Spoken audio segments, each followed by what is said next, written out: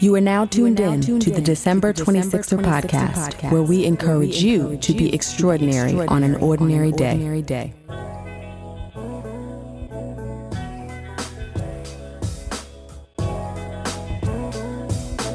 Hey 26er family, welcome to the December 26er podcast. I am your host, Delisha, and this episode features Otis Holloway, who serves as a stabilization advisor at the U.S. Department of State. Otis was raised in a working-class neighborhood in Douglasville, Georgia, and while his father moved to Miami when he was in grade school, Otis notes that he still played an active role in raising him. A student athlete, Otis accepted a full scholarship to Trinity College in Connecticut, and when he landed on campus, it was a complete culture shock. Not only were his classmates alumni of prestigious boarding schools like Choate and Exeter, they claimed that they literally could not understand him in class discussions, given his Southern accent. But Otis forged ahead, majoring in political science and studying abroad in South Africa. He spent his first year out of school working in the mayor's office in Atlanta, and then set his sights on graduate school, enrolling at American University, where he realized that there are countless opportunities and resources for graduate students that he just did not know were available to him.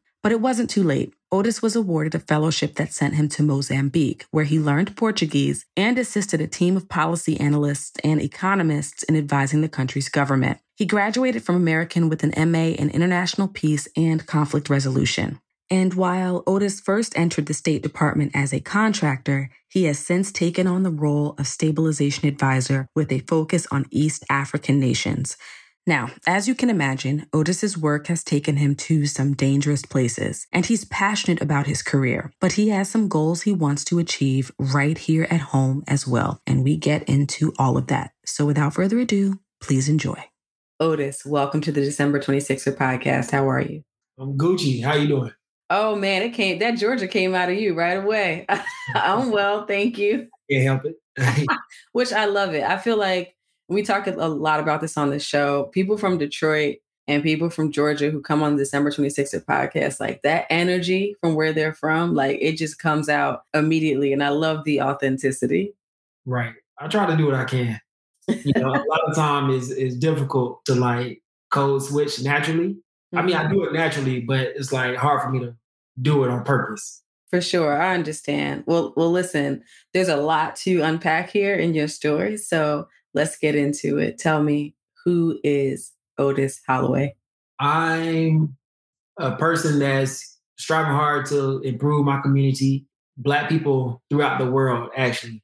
Someone that wants people to do better, especially Black folks, as far as do well with their money, and then also just make better decisions as much as possible.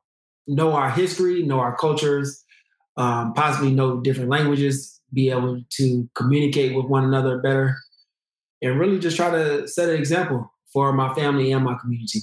Now, I know generally when people have a passion for the advancement of our community, oftentimes that is birthed out of their own story, their own challenges, their own experiences. So tell me a little bit about young Otis. What was your life like growing up? I had a good childhood. Grew up in a working class neighborhood. I come from Douglasville, Georgia. I was there from like 9 until I went to undergrad. My mother still has her house there. So I go there. When I go back home, I still call Douglasville home. So I fly to Atlanta and drive there.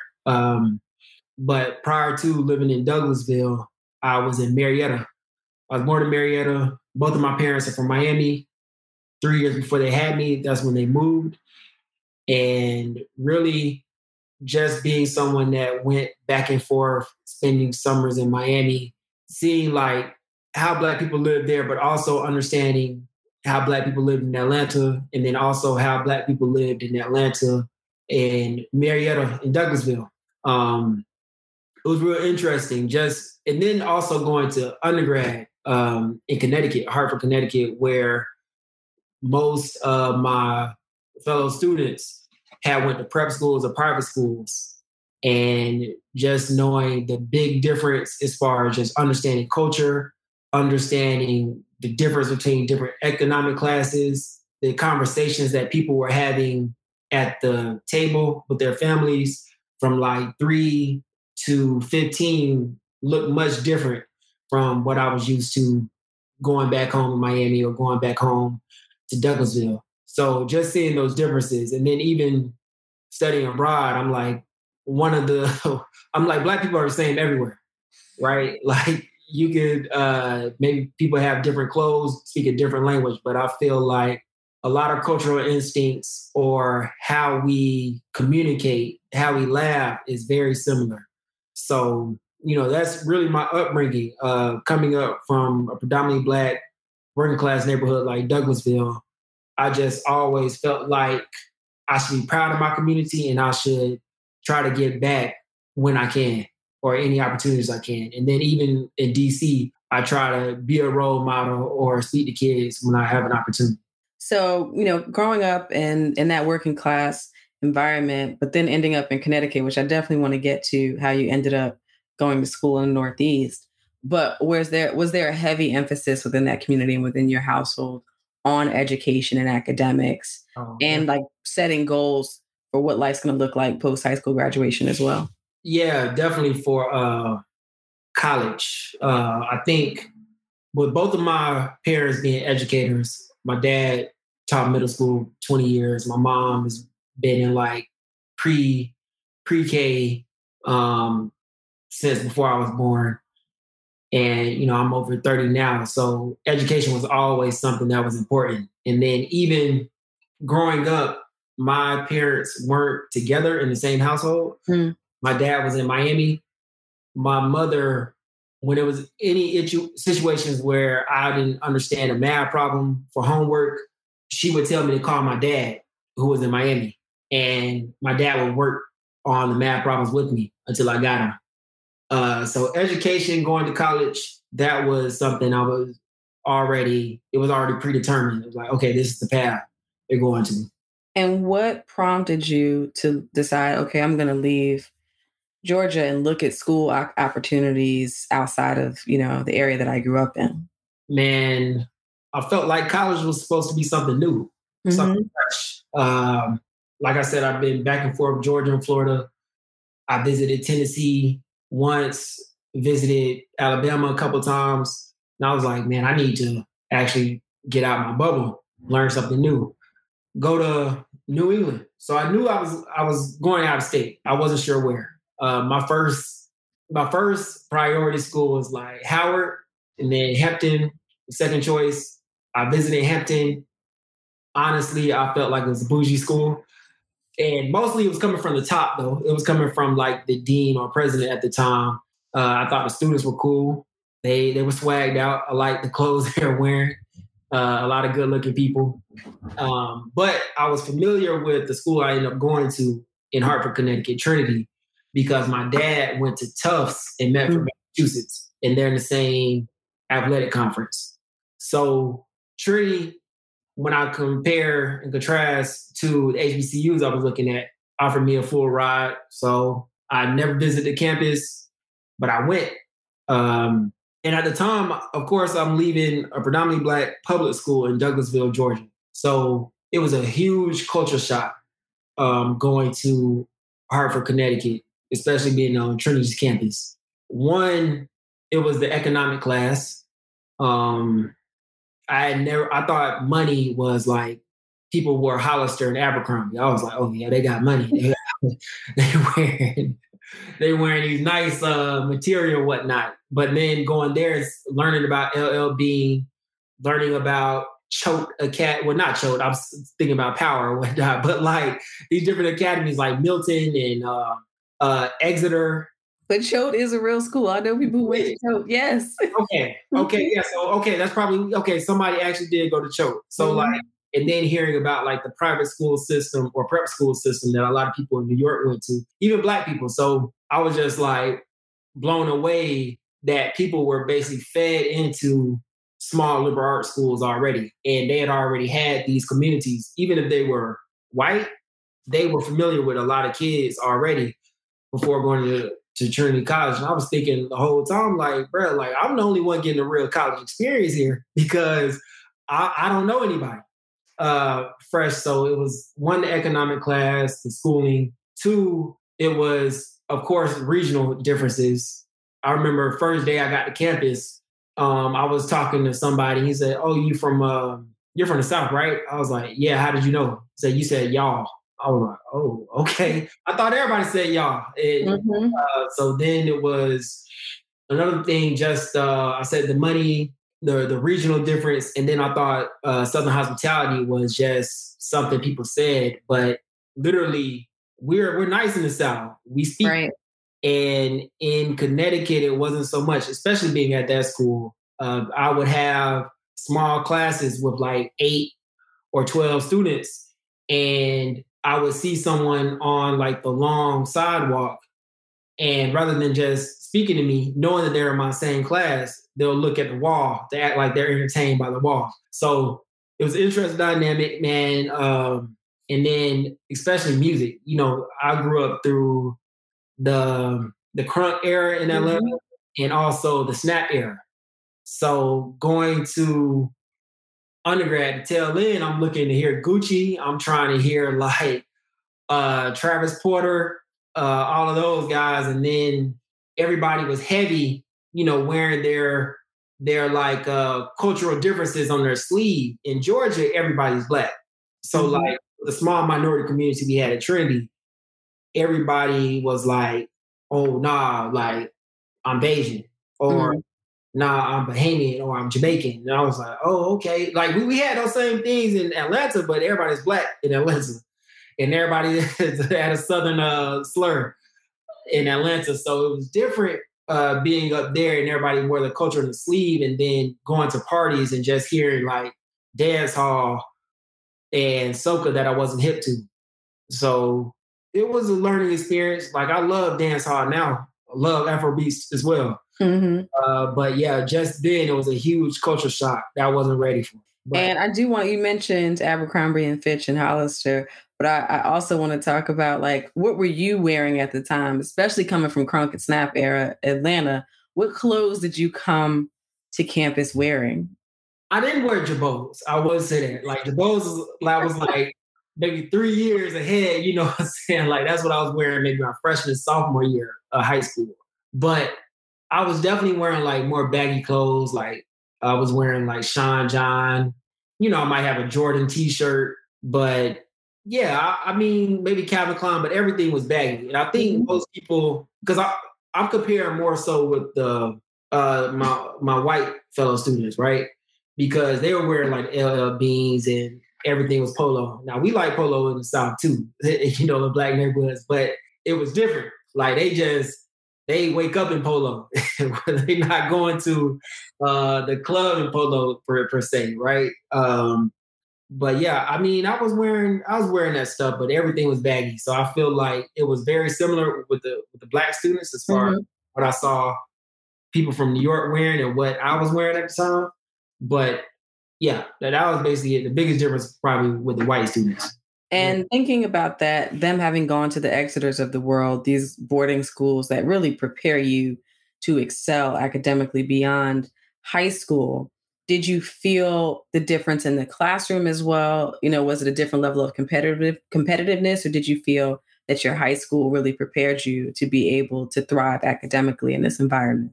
I thought I had the foundation as far as like the work ethic I needed and like understanding how to put a sentence together, right? But I knew that I needed help. I think especially like my first, it might have been maybe calculus. It might have been my first calculus class. Now I was a political science major, but that calc class, I think I got a D on my first test, and they sent a letter home. And I was like, so mom called me like, what's good? What you gonna do? Because they start threatening like that first, like it wasn't even like the midterms yet. They were like, yeah, like you in jeopardy of getting academic probation. I'm like, all right, well, something got to shake. So I just started really going to the TA classes, TA sessions, going to more office hours. But really, like I said, it was the work ethic, just knowing that, okay, I can handle it. I know I'm smart. I just got to handle it. And so, of course, I was starting to put out better work, but like it wasn't crazy. Now, Mhm. granted, it's supposed to be an elite school, but like it wasn't crazy, like nothing I had seen before. And I felt like the only difference was because it was a liberal arts school, we had to speak more. And I felt Mhm. like I wasn't used to speaking in class or arguing my opinion in an academic way. So that was something I struggled throughout. With the Southern drawl as well. Yeah, man. I mean, it's funny that you mentioned that because we had a seminar style like first year class, Mm-hmm. like 12 students, and I'm discussing different points or whatever, talking about the different readings, and maybe 4 weeks into school, my one-on-one with the professor, he's like, "Otis, I think you have a lot of good ideas, but I don't think a lot of the students understand what you're saying." Mm. And I'm like, bro, you let me sit in this class 4 weeks and you telling me that nobody can understand what I'm saying. So yeah, that was wild. But it was just like, okay, that's when I started changing how I spoke a little bit. And when you grown up in a community, you have this accent. This is how everyone speaks from where you are. And now it feels like an oddity in a new environment. How do you go about changing your pattern of speech? And let me just say before you answer that question, that statement around like people are having a hard time understanding what you're saying. To me, sometimes it feels like folks are being willfully ignorant, Yeah. right? We've heard super thick accents where, and especially if someone is say from the South and they speak really fast, it's sometimes like, what did you say? Like, I might have missed that. But oftentimes it's not even that. It's just kind of digging your heels in and saying, this person does not talk like me. So Right. I'm not even going to try to understand what they're saying. And I feel like some of that could have been going on No, here. Yes. like, So, but how did you go about sort of saying, all right, let me focus on this and change the way I speak? I don't know. I think I just started to listen how other people were speaking more Mm-hmm. because I knew different people had accents, but I didn't think too much of it. But when he pointed out my accent, and then I was hearing from other students like, "Oh, hear Otis talk," or other women at the campus, they thought it was sexy or whatever. But I started noticing people were picking up my accent, so I started listening to it more. So of course, being back home, I didn't notice people had an accent. But now that I go back, I'm like, oh, okay, this thick accent reminds me of home. But I think I just started listening more and try to like, yeah, it's interesting. I don't know how I Mm-hmm. figured that out. Just working on it, I guess. Just being in class and then trying to sound more like my classmates, but with not speaking through my nose. Not with that nasally or ending everything in a question mark. Exactly. Right. And it's crazy that we get in these environments and we talk about this a lot on the show. It's like you have the work, we're talking about college, just the work of taking care of the academics, but there can be this other layer of work of trying to figure out and assimilate has a lot of negative connotations, but how to thrive and function in this environment and coexist with people who are not like you, who can't relate to you at Mhm. all. And in certain institutions that can carry over into the Black community as well. And you mentioned students wearing their culture on their sleeve, but dressing like you and bringing that New York flavor as well. Did you feel like you found a good sense of community amongst your Black classmates? Yeah, I mean, it took a while, Hmm. probably like 4 or 5 weeks. Uh, it was just different. Like I said, it was a culture shock, and then it was like first couple weeks, I was like, okay, this is a lot different from home. I'm listening to Gucci, for like 20 minutes, basically just to relax and feel comfortable, right?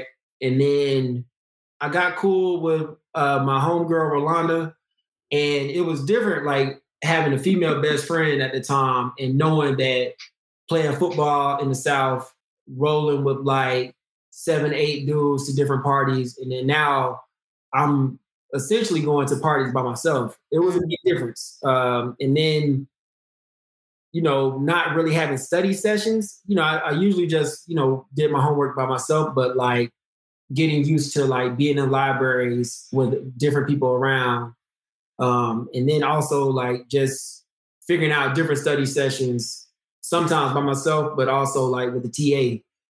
It was yeah, interesting. So going through that and really feeling like you don't have that click in the same way, and also figuring out the work and keeping your grades up, especially with having gotten money from the school. Did you ever consider maybe this is not the right environment for me? Nah, I didn't. I think that whole like financial part, it was like, all right, this is it. Mm-hmm. I'm just gonna make it work. Now, my dad, I think, knowing both of our backgrounds, because he grew up in like the southern part of Miami, which is based like the sticks, and a lot of places, and knowing that I grew up in Douglasville and we're in the same type of college, and he was like, "Look, you don't have to stay here," because he made a choice too to just stick it through. And he was like, "You don't have to stay here. You could actually transfer." And I was like, "I'm here. Like, it is what it is."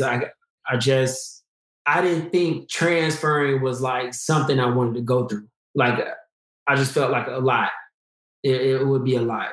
And truth be told, like after those 4 or 5 weeks, I felt fine. Like I joined the flag football team.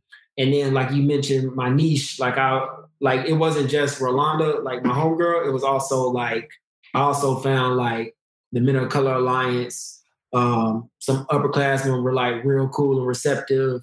But yeah, I mean, I just started to like understand how the parties worked and all that, and just like the academic work. I just felt comfortable. And then like, I had a good meal plan too, so I was eating good. That meal plan, if you have the money to have a full meal plan at college, is absolutely crucial. I was eating good, boy.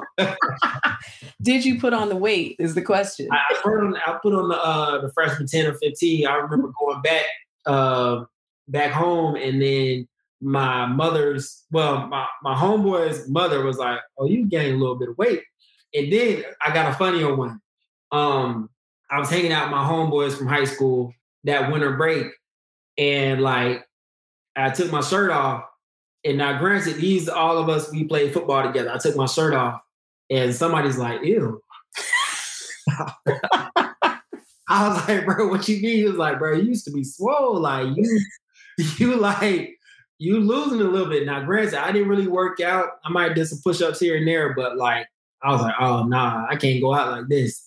So I literally did push-ups every day, and I probably lost that 10 at the campus for that spring semester. So tell me how the study abroad opportunity came about and what drove you to choose South Africa. Man, that was one of the things I just thought about was part of college. Like, oh, you study abroad? Oh, okay, I'm about to study abroad then. So I think the end of springtime sophomore year, I started going to different sessions, figuring out, okay, what needs to be done to get study abroad? What programs does my school offer? So the programs that stuck out to me was like Cape Town. They had like something in Paris. They had something in Italy, Ireland, of course, China. And then they had, I think those were the big ones. And I was like, oh, it's Spain. They also had Spain. So I'm like, well, when is another time I go to Africa? I feel like people go to Europe. When am I going to actually be like just have time to really just be in Africa? And I was like, it was going to be my first time abroad. So that's really what it came down to. I'm like, I've been around white people enough. like I said, it was the culture shock and being there 2 years. I'm like, I'm good with Connecticut. Let me go to Africa. I'll go to Europe whenever. And it's funny now because I haven't really spent too much time in Europe now. I spend a lot of time in Africa. But so, yeah, Cape Town, South Africa, I was there 6 months studying political studies. When we had our spring break, I went to Mozambique with a group of people. When I was in South Africa, I had a house. It was all males. There was 9 of us, like 2 guys from Germany. We had a guy from St. Martin, a guy from New Jersey. We had an Indian guy. We had a Persian guy. We had a stereotypical white guy from the Valley in California. It was just an interesting dynamic because I learned a lot. We had 3 people in the house that didn't identify as straight. Mm. And it was just cool, man. Like we hosted parties. We learned a lot about each other. We met a lot of different people. But yeah, and it was my first time abroad, so it was my first time cooking for myself, living off campus with no like parents around, no guidance. So really just making your own decisions and like living abroad and really working with money too. That was another thing. I wasn't too good with money when I was in Cape Town. So, what was that like being within the diaspora and obviously seeing all these Black folks who are living life, but very different, a very different environment than where you might have grown up? So, how did that open your eyes to the broader world? Hey, that's a good question because that's when I identified as Black American. Mm. Like I was like, yeah, I'm not an African American because I feel like African American denotes a little bit of something that's not clear. Mm-hmm. Like some, yeah, it's like clarify where in Africa are you from, and I also see that people on the Western Hemisphere, whether they be Brazilians, Cubans, Trinidadians, Jamaicans, Haitians, nobody says they're Black, whatever. They're from that place. And I know like they have a similar history as we do. We just ended up in America.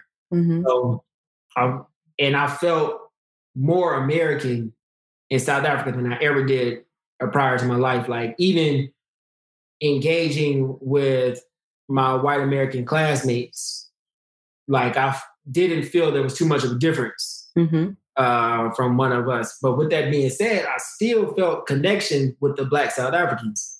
Like they would have similar jokes, like you know, Cape Town has the Table Mountain and Devil's Peak, and people go surfing and whatnot, and they'll say, "Yeah, Black people don't hike."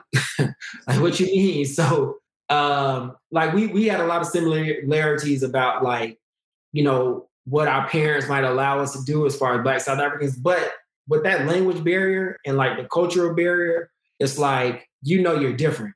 Mm-hmm. And it's like people can see your accent and like, okay, this person's American. And granted, you know, there are differences, especially economic, especially social. Like we're used to walking around and having access to Wi-Fi even then. So like back then it was okay to have in undergrad to have like those little small Black phones. Mm-hmm. But when I was in Cape Town, now I wouldn't try that at Trinity, but it was okay to do it in Cape Town, South Africa. So did you feel, especially being in a house that was designed for students who were studying abroad and feeling your Americanness so much on display, did you feel that you were able to ingratiate yourself in the culture in some way? I think people in South Africa, because I think I was given a pass already because I was Black, so I was good. Mm-hmm. Now, granted, in that part of South Africa, you don't have too many Black people that look like me. Mm-hmm. With that being said, like West African features, darker complexion. Now, you do have Zulus that may look like that, but they're more so in the East. Yeah. So a lot of people thought I may have been a foreigner. And even recently, you hear about South Africans being xenophobic. Yes. Against like other Africans from different nations. So that became an issue a couple of times. Just like it was a couple of racist incidents that I hadn't experienced in America prior to and then when I experienced them, it wasn't from white South Africans. It was people that were like, they'll be identified as Black in the States. So it was either colored people, what they would say in South Africa, or they were people that were my complexion. So it was a little mind-boggling because I'm like, it was like, bro, if I'm not safe in Africa, in the motherland, like where am I safe? Where can a Black person be safe where we can just chill and people don't prejudge you just on your content and character? And I know you've traveled more, since then. So I definitely want to get into whether there's been a differentiation. But before we do, let's talk about coming back to school, finishing out your education at Trinity. Did you have a really strict idea of what you wanted to do after school? No, but I did become more interested in international affairs for sure. I think that's what I was gearing toward. I knew I wasn't about to pursue law school. I thought I would go to graduate school, but graduated, didn't really have other opportunities. Now I applied to different jobs, some in DC, I think some in Connecticut, some in New York, some in Georgia, and nothing was really hitting. And it wasn't until I linked up with my godmother's pastor in Georgia after I graduated that I started interning with a council person that was in Atlanta. And then basically I was doing so well there, they actually moved me into a full-time position in the mayor's office. So I did that for a year, but I still had that idea that I wanted to, do graduate school. I wanted to do international affairs and possibly learn another language. So that's after the year I went to grad school at American. So you transitioned to American DC, which, is politics central. Most people are in academia working on the Hill. In that environment, did you feel your world open up in a way where I'm going to have way more opportunities when I get out of here? Or were you still feeling that there might be challenges to really launch a career in the way you wanted to? I knew there would be challenges, right? But the thing is, I became more aware of different opportunities.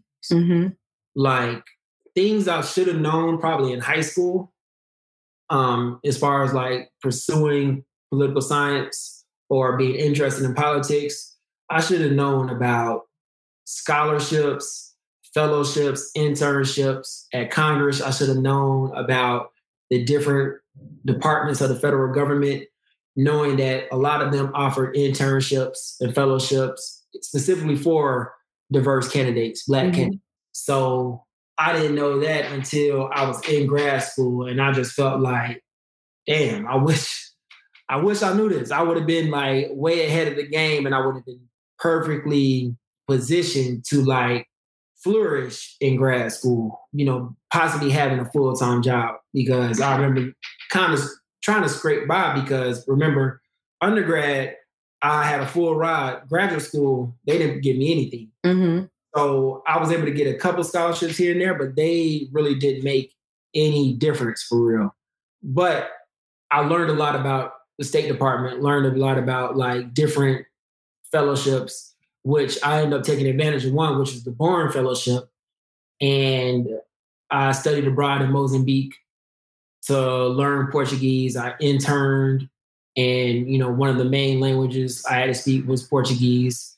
And I lived with a host family there, went to university, taking classes in Portuguese. So even though American did cost me a lot of money and I'm still in debt, I am thankful for, because even a lot of my friends I met, and then just understanding the opportunities, and then also being able to say, all right, I've learned another language, was pretty cool. I'm not going to say that it actually measured up, but I feel like it was worthwhile. And it's important to actually bookmark this point, because I think sometimes people have this belief oh, well, if your parents went to school, then you have a leg up all the way around. They have an education, you're continuing the family tradition, and you're able to level up. But oftentimes, unless you're going into the exact field that your Black parents were in, we often still don't have the network or access to information to be able to go in and say, okay, if I can get this internship, if I can apply for this stipend or this endowment, it's going to make my journey all the more easy. And sometimes that information is just not available to us, even if you have parents in education or, who've walked their own path within academics as well.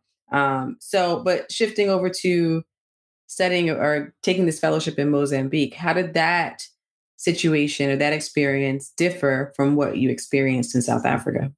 Well, you didn't see too many white people in Mozambique. In South Africa, especially in Cape Town, it was more, they had tourist infrastructure.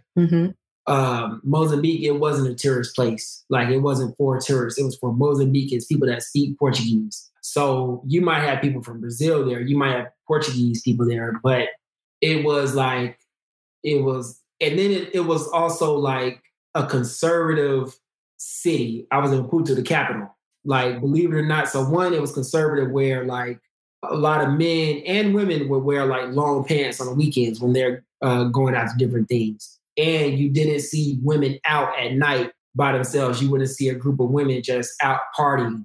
If any women were out, they were either with their husbands or boyfriends, or they were deemed to be prostitutes. And unfortunately, there was rarely a gray area, just in my experience.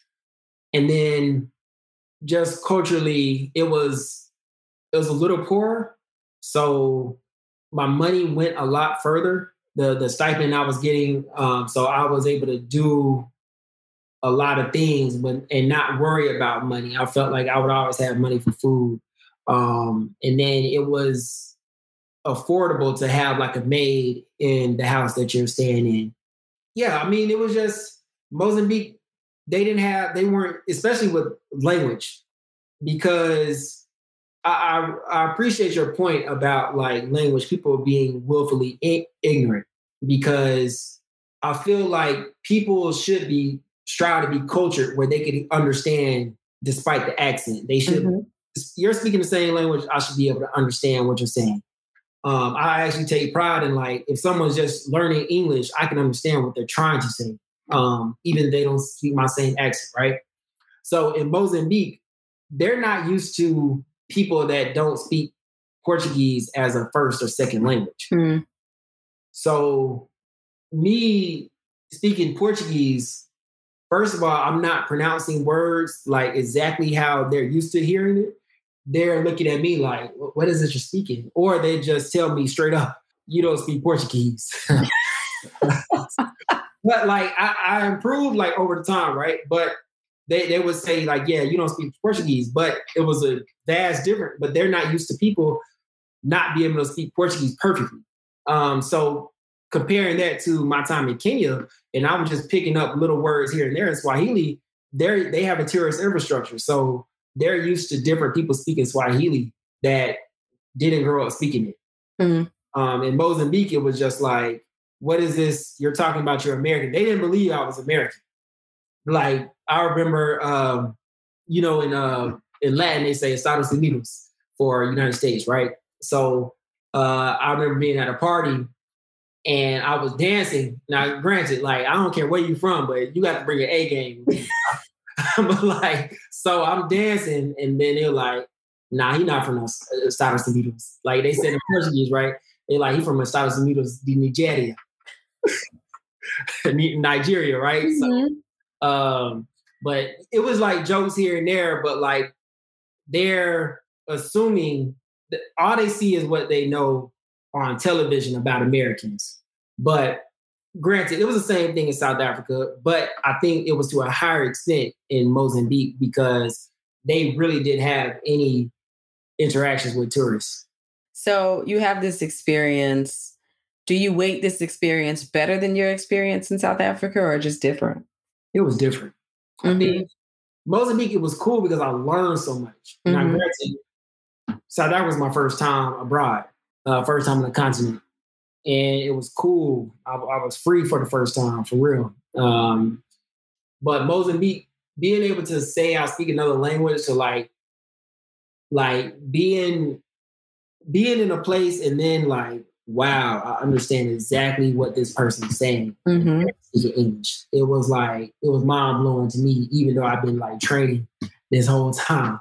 So it's different. Another thing about Mozambique, it was like a formerly communist country. So like, it was, you would hear like the street names were like Lenin, Michelle, like basically like African freedom leaders, and then like, or liberation leaders. And then you would also have like Mao Zedong, like Chinese leaders in Russian. I thought that was interesting, cool. But with that being said, it was just like really socially conservative. So you come back and end up working for the State Department? Yeah. I started off as a contractor, And I was, so basically I was able to get onto the State Department through that contracting job because my friend, his landlord worked at the State Department. And my friend was like, hey, Otis, I know you were looking for employment and you work in conflict because I went to grad school for international peace and conflict resolution. He's like, yeah, you do conflict. I think my landlord is in the same field. Would you like me to hook me up with him? So I'm trying to get full time. I'm working part time right now after I got back from Mozambique. And I'm like, yeah, man, please, or whatever. Now I'm thinking I'm not really thinking too highly of it because there's probably some type of conflict resolution this person does that's not international affairs related. It's probably like office setting conflict resolution. Man, this man worked for the Bureau of Conflict and Stabilization Operations. So within the State Department, which is like the perfect bureau for someone with my background as far as like conflict resolution.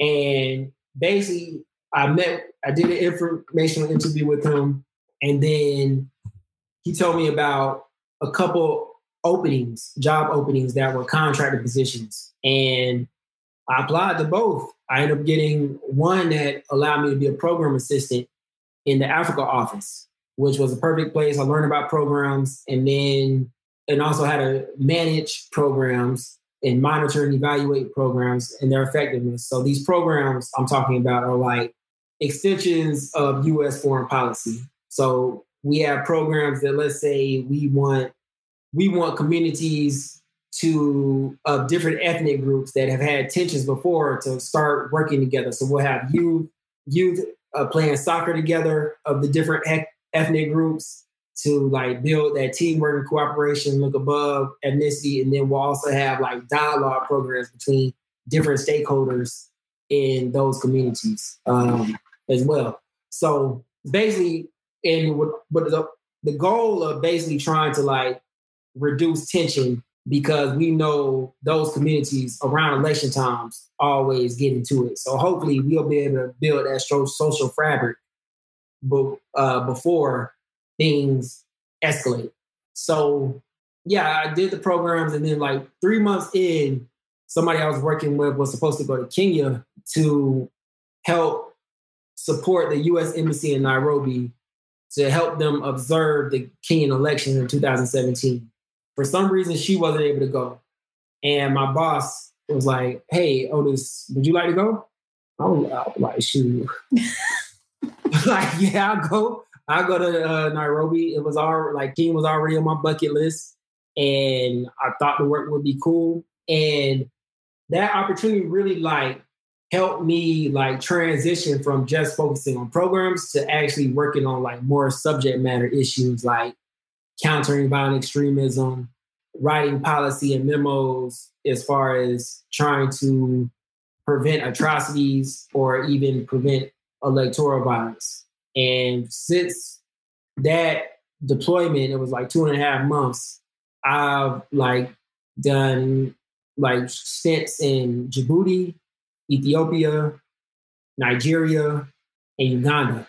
So it's been cool work, and I really enjoy it, especially being able to travel and to meet different stakeholders, whether it's like police, whether it's religious leaders, whether it's politicians, academics, students, civil society organizations, but really just understanding their perspectives, figuring out how do we better inform U.S. foreign policy, or who do we need to engage? Like, does the Secretary of State need to reach out to this governor about a certain issue that's happening in his jurisdiction?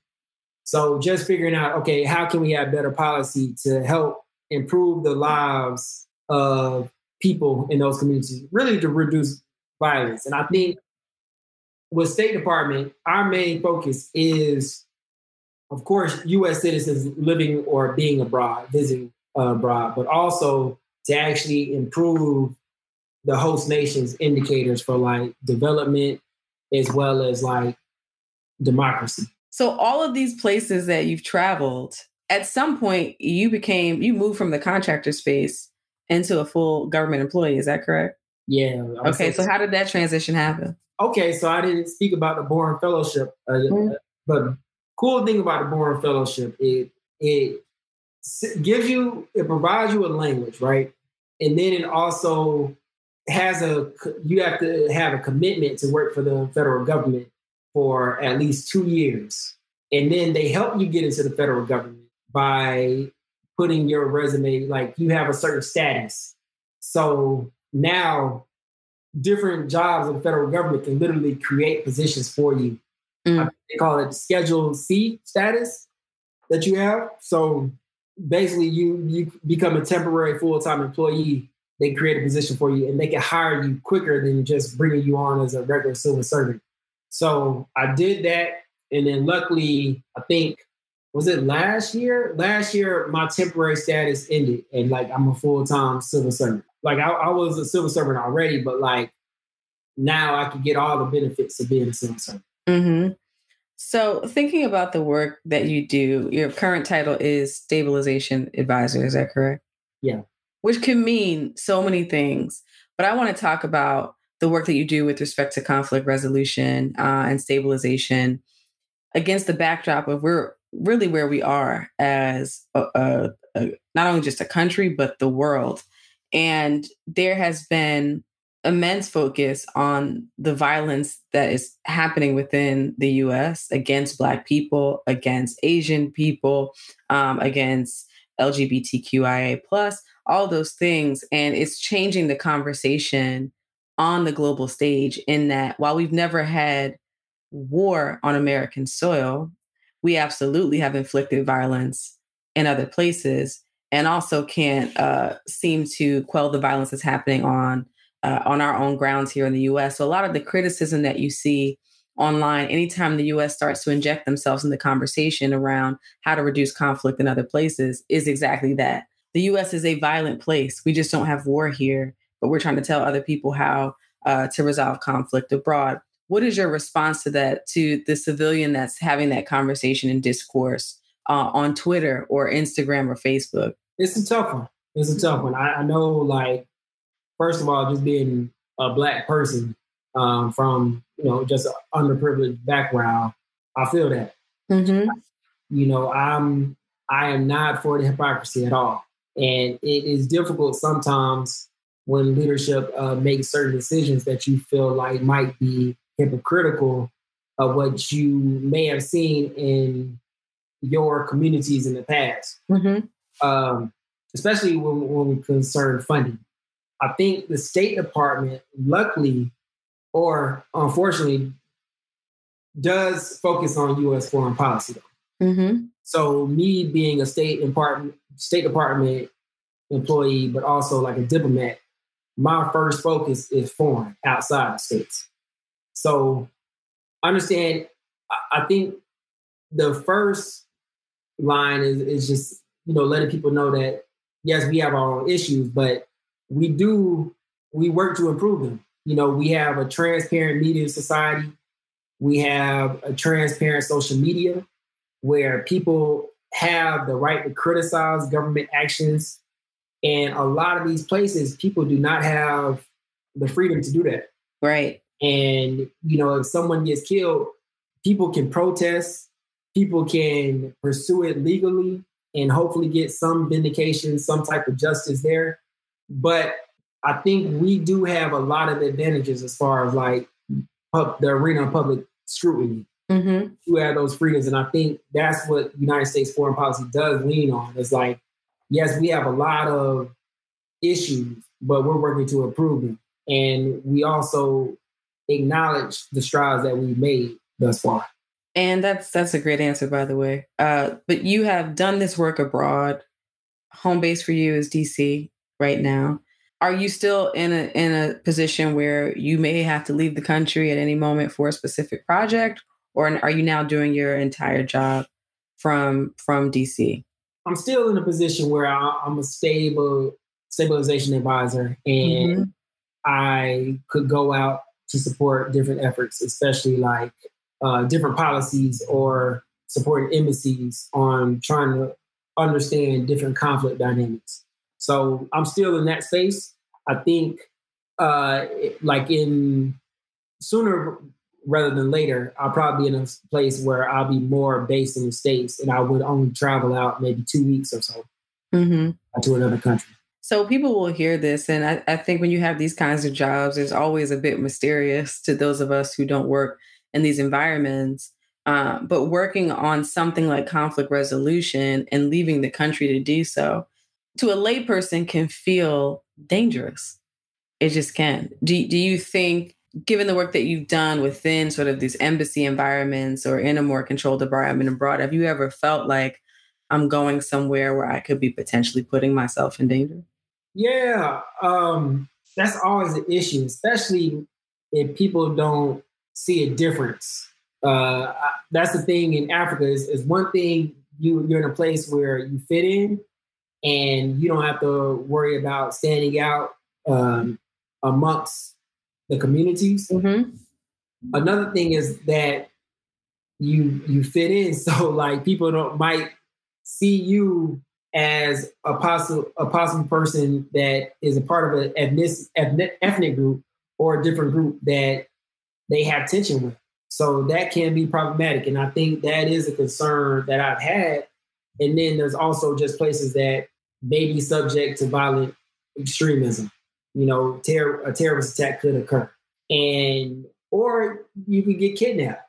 You could just be seen as a come up for people. So those risks are there. But I mean, the best thing that you can do is almost like staying where you feel secure and where you know, like the security team that they have done their assessment. They tell you these are the safe places. These are the secure areas you can go. And there's some areas you might travel to where you actually can't leave the compound.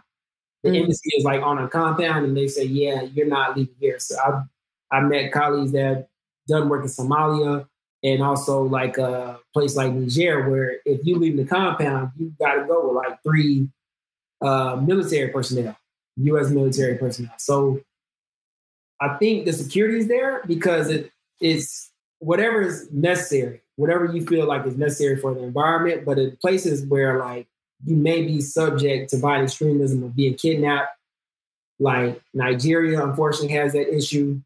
Violent extremism, Uganda, while I was there were a few attacks. It's like you really want to stay, you want to like basically just keep tabs on everything.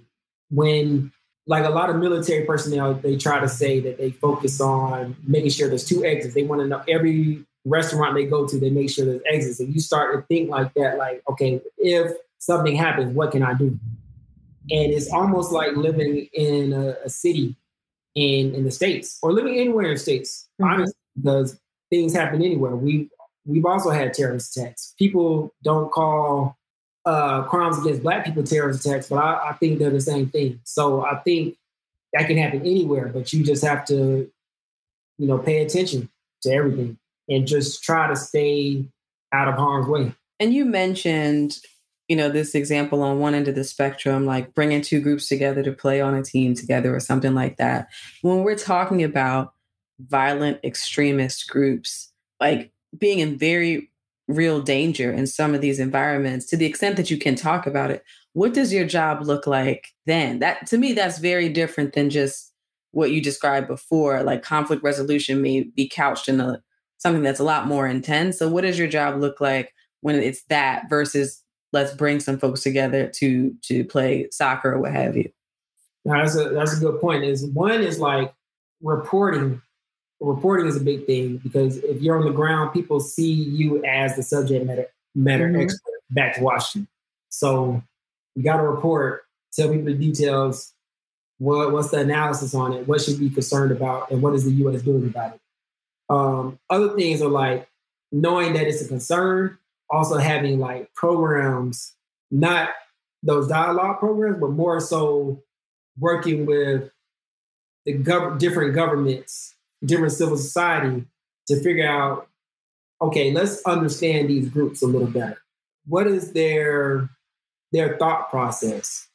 Who is joining these groups? How are they being recruited? what areas are they recruiting from? So then we could target our programming, target our messaging a little better, and then also target local leaders to figure out, okay, how do we prevent people from being recruited? Whether it's like maybe they don't have job opportunities, they feel like they may be better off just joining this unit. Maybe they're tricked. So maybe you just have to spread awareness about what's happening on the ground.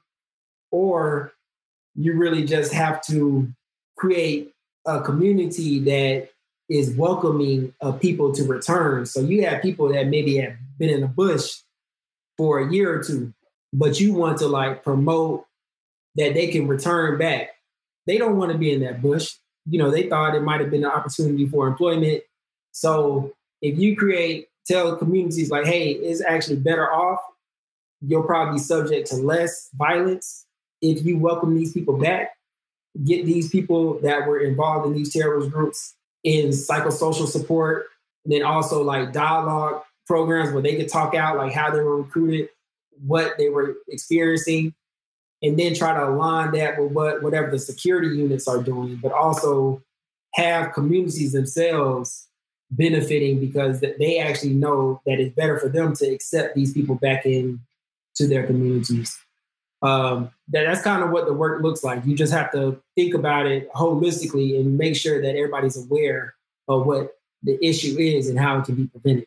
And, you know, we have a lot of corporate folks on this show who talk about the barriers to being able to climb the corporate ladder and be elevated and advance in their career as a Black person. And to the extent that you can answer the question, do you think those challenges exist within government and the kind of work that you do? Or do you think that there is less resistance to a Black man being able to advance up the ranks within the governmental structure? Yeah, government deals with the same issues as far as trying to climb that ladder. I know in my bureau, it's kind of top heavy. People have been there 5-10 years already. And it's like similar to the corporate sector, you kind of have to move around a little bit.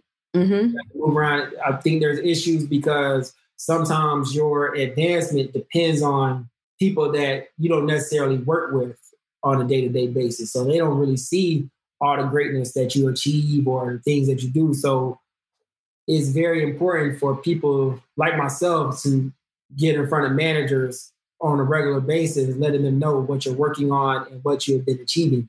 And just making sure that you're getting that face time with them. And then even at the high level where people are saying positive things because they're seeing your work ethic, they're also seeing the results of the work that you've been doing because you've been telling about it on a regular basis.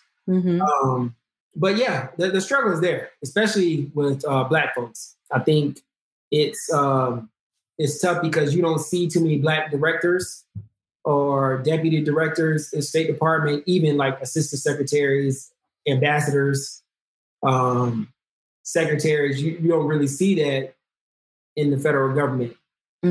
So you might have people that may become directors, but it's hard, especially working with the State Department, because in order to move up, you kind of really have to be in the foreign service. It's more pushed on foreign service people that have been traveling, and working and moving up like that. But if you're a civil servant, there's less opportunities to actually advance in the State Department. So what has kept you sort of in this space in spite of the challenges? I think it's cool. I think it's work that, 10 years ago, I may have not seen myself doing, just thinking back in high school, like traveling to Africa, different places. Even now, telling family and friends, like, okay, I've been to this place, this is how it is. They're showing different pictures. Like it's hard to believe. And I like the work. I do a lot of writing. I promote or see my impact in some policy, and I see that I'm advancing. I haven't reached the deputy director or director level, but I see that I'm advancing, and I see sometimes that people appreciate my work, not just my colleagues, but also the host governments, the host nations. the religious leader, like, hey, Otis, I really appreciate all the work you've done, and, trying to keep us together. And I think that makes all the difference, man, when people recognize that you're doing something, or they just appreciate you being out there. I remember my first day in Uganda, and the lady was like, wow, like I really look forward to working with you because, you're the first Black diplomat we met. And of course right now there's a Black ambassador to Uganda, but like, as far as like the working level, you don't really see Black people at different levels. So being able to like be a representative of the United States and being the first person that people interact with that's a Black American, especially on that level, I can wear a suit or just being the first person that they see that's a representative of my community and the United States as a whole. I think that's cool. And I've been advancing, but I think nonetheless, like there's opportunities to move around, still be in international affairs. Like you have Intel community, you have USAID. So there's other opportunities out there. And I imagine as a Black man, in certain instances, depending on where you are geographically, it could be hard to detach psychologically and emotionally from what's happening to people who look like you.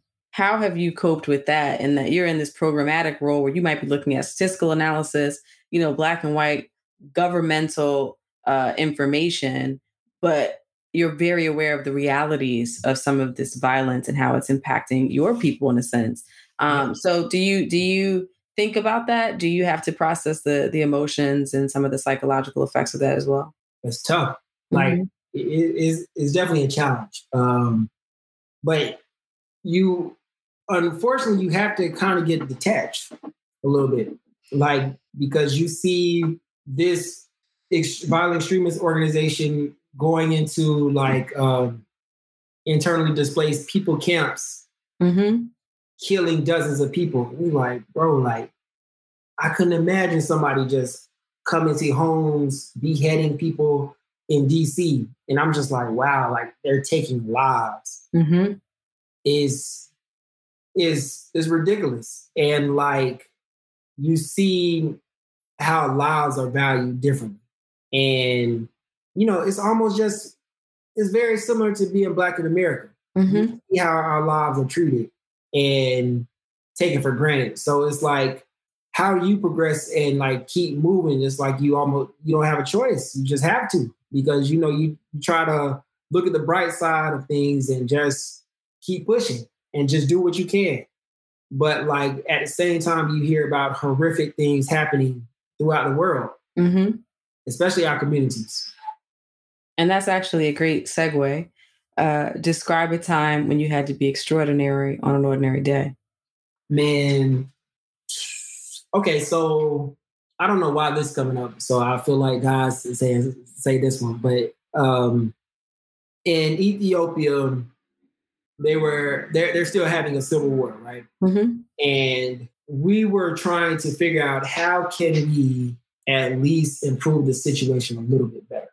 How can we, without putting boots on the ground, figure out, okay, how can we coordinate with other countries to also put out a statement saying we stand against sexual violence against women and other atrocities, mass violence and all these things. But we had to focus on conflict-based sexual violence because a lot of people in Ethiopia at that time were being raped. So during this conflict. So we worked with like Canada, the European Union, other European countries, the UK, Australia, to put out this statement saying that what we denounce and what we are promoting to basically, of course we don't want any conflict, but we're like, at the very least, you need to stop these atrocities against women. So we had already drafted the points that we wanted to put out. And I had to basically, for the embassy to deliver the points, we had to like send them a special report like to actually do that. Mm-hmm. So it's called a demarche cable. So you're telling them the embassy to do something because they can do it, but for State Department records, to make sure that we're covered when Congress reviews any of our actions, or it has to be on paper, like it has to be on record. So you do a demarche cable to say, okay, we're telling the embassy to do this. So have the points, and the embassy was meeting like soon with the Ethiopian counterparts, but they were going to meet them with other international community partners, right? So I think that the next day we found out they were meeting with those individuals, but that day we found out late at night we were supposed to have a holiday. Mm. It was supposed to be like a federal holiday. I don't know what happened. Like I forgot what it was, which holiday, but we found out we were off. So I'm chilling, relaxing, like, all right, man, shoot, this is Friday. Man, I started like getting emails. Somebody got a call from somebody I don't normally work with. It might have been like, somebody I don't normally work with. Like, like for them to say, put this statement out and to actually have this discussion, we need that cable to come out. We need that demarche cable to come out. And I'm like, so with the demarche cable, you got to get clearances, or like other people got to review from different bureaus. And this is a holiday. And I'm able to get some of the clearances, but then I had to get some more. My boss, who was like the assistant secretary at the time of my bureau, so he's like the top person of the Bureau of Conflict Stabilization Operations. He's like, yeah, you need to make sure these 2 or 3 people need to clear as well. And I'm like, bro, that's a holiday. He emails me that. So somebody suggests like, maybe you should call him. Now, you don't normally just hot rank like that. You don't normally just call the assistant secretary. But I was like, bro, you telling me to do this. We got to talk, like make this make sense. So I called him and I was like, are you sure you want me to do it? He's like, all right, just get these couple of clearances and then we should be fine. So I called him to discuss what we had to do. And then I actually called those other people and they were able to review in like within an hour or so. But granted, my holiday was gone. Mm-hmm. It was a regular day for a lot of people. So I felt like I was working, put something out and like work with like the international community to put this statement out that was so important in Ethiopia. It's very something minute, but it's something we felt like was important and could change like the conflict dynamics and actually impact a lot of people positively. Mm-hmm. So I felt like that was definitely extraordinary when it was an ordinary day. And it really tracks back to what you were saying earlier about that exposure. And sometimes those opportunities for visibility come in a package that's very inconvenient, right? And so we have the way we want to do it. We want those sort of orchestrated moments where we can get the shine and get the opportunity. But sometimes you're in a situation where it's pressure and it's discomfort and it's a time when you're supposed to be off or something that shouldn't even be your problem that right. You now have to deal with. But the blessing in it is often it may put you in a room that urgency has called for in a way that you never would have gotten to otherwise. Right. So I love that example. I appreciate it, man. I'm the guy, Yeah. So before we let you get out of here, I do want to talk a little bit about the work that you do and the travel that you've done and how that's impacted you personally. Man. How have you been able to maintain some semblance of a personal life while chasing these dreams professionally that are not just some desk job at a 9 to 5 where you get to be stateside and home, even though you mentioned that is a possibility soon, but how has that played out with trying to maintain some normalcy personally? Yeah, like it is difficult. That's one of the main reasons I didn't want to join the Foreign Service. Mm-hmm. I knew it would be tough to like try to start a family. Now I'm single. I was in a relationship when I started working with the State Department. I'm no longer in a relationship, unfortunately. And I think distance did play a role in that.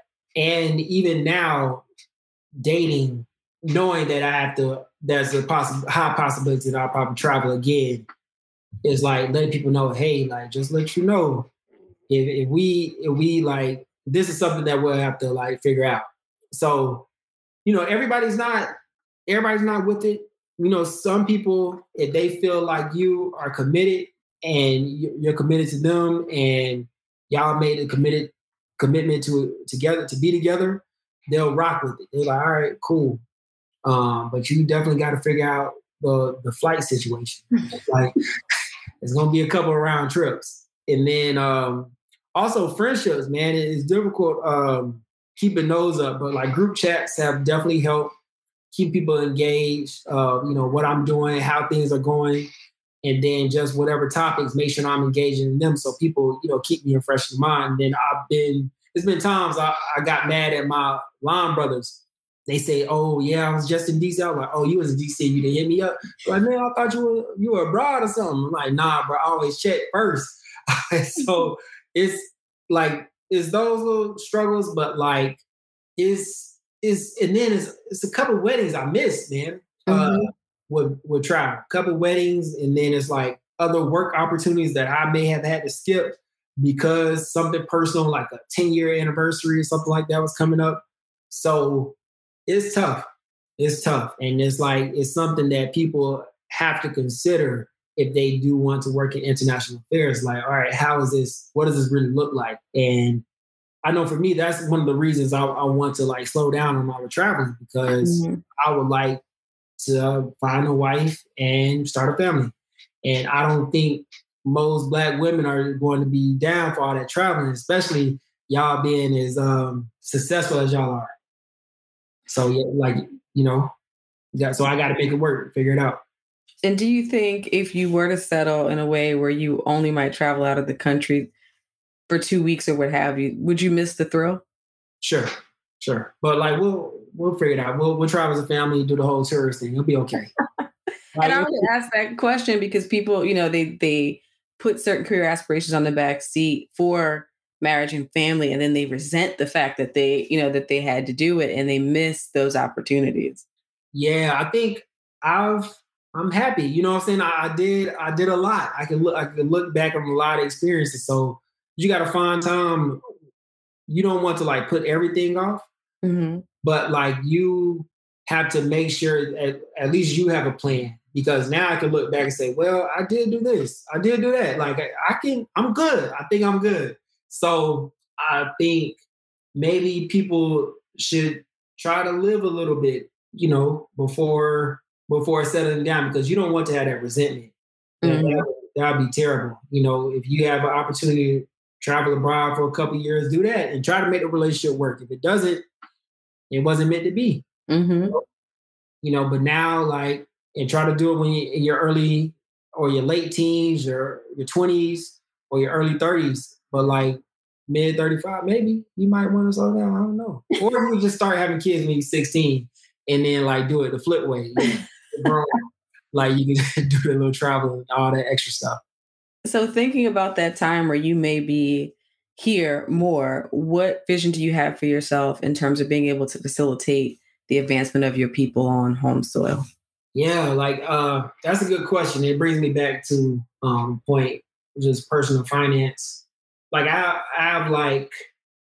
think I just have to be more creative, because of course I would like to do some consulting.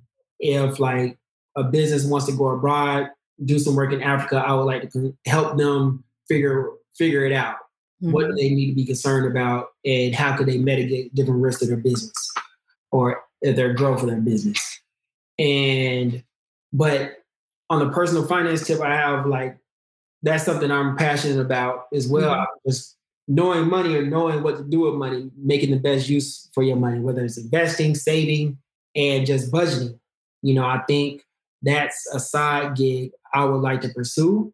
And then also just artistically, there's a few things that I feel like I can be doing as far as writing or just speaking to people, whether it's like just managing groups or facilitating people to have a good time. That's great. And I think we're at a good place to end on. I'm excited to see what happens for you on this side, right? And having had so many great experiences already with respect to traveling abroad, but having these passions for your people at home too. I'm interested to see how the skills you've gathered around the world really translate to the work and the impact that you can do at home as well. I appreciate it. Thanks for the time to speak to me. No, thanks for joining. Now, we ask everybody the same question. I don't know what your answer is going to be as a government employee, but we tell everybody, tell the people where they can find you online. I mean, you can find me LinkedIn, Otis Holloway. You can also find me at Odie Got You Rockin'. You'll see some of those creative juices flowing. And repeat that. Odie, O-D-I-E, got ya, Y-A, rockin', no G. And yeah, you can find me on Instagram, Twitter. I'm usually trying to invoke critical conversation or a couple of jokes. Invoking that critical conversation while sprinkling in that Georgia slang as well. I understand it. Without a doubt. To our listeners, you know the drill. If you've enjoyed this episode, please do what you need to do. Like, share, subscribe, tell someone else about it. We spoke earlier in this episode about lack of access to information within our communities with respect to opportunities, internships, and all the stuff that comes, with that. So to the extent that you are interested in this space, or you know a young person who is, go ahead and reach out to Otis as well. We have to create our own information network and help each other to create opportunities and better access as well, so that we're better equipped for what's out there in our careers. And after you've done all of that, remember to be extraordinary on an ordinary day. Take care. Thank you for listening to the December 26er podcast. I am your host, Delisha. This episode was produced by DeMarcus Adisa, and music was provided by Thovo. You can find us on Twitter, Instagram, and Facebook at December 26er. That's December 26ER.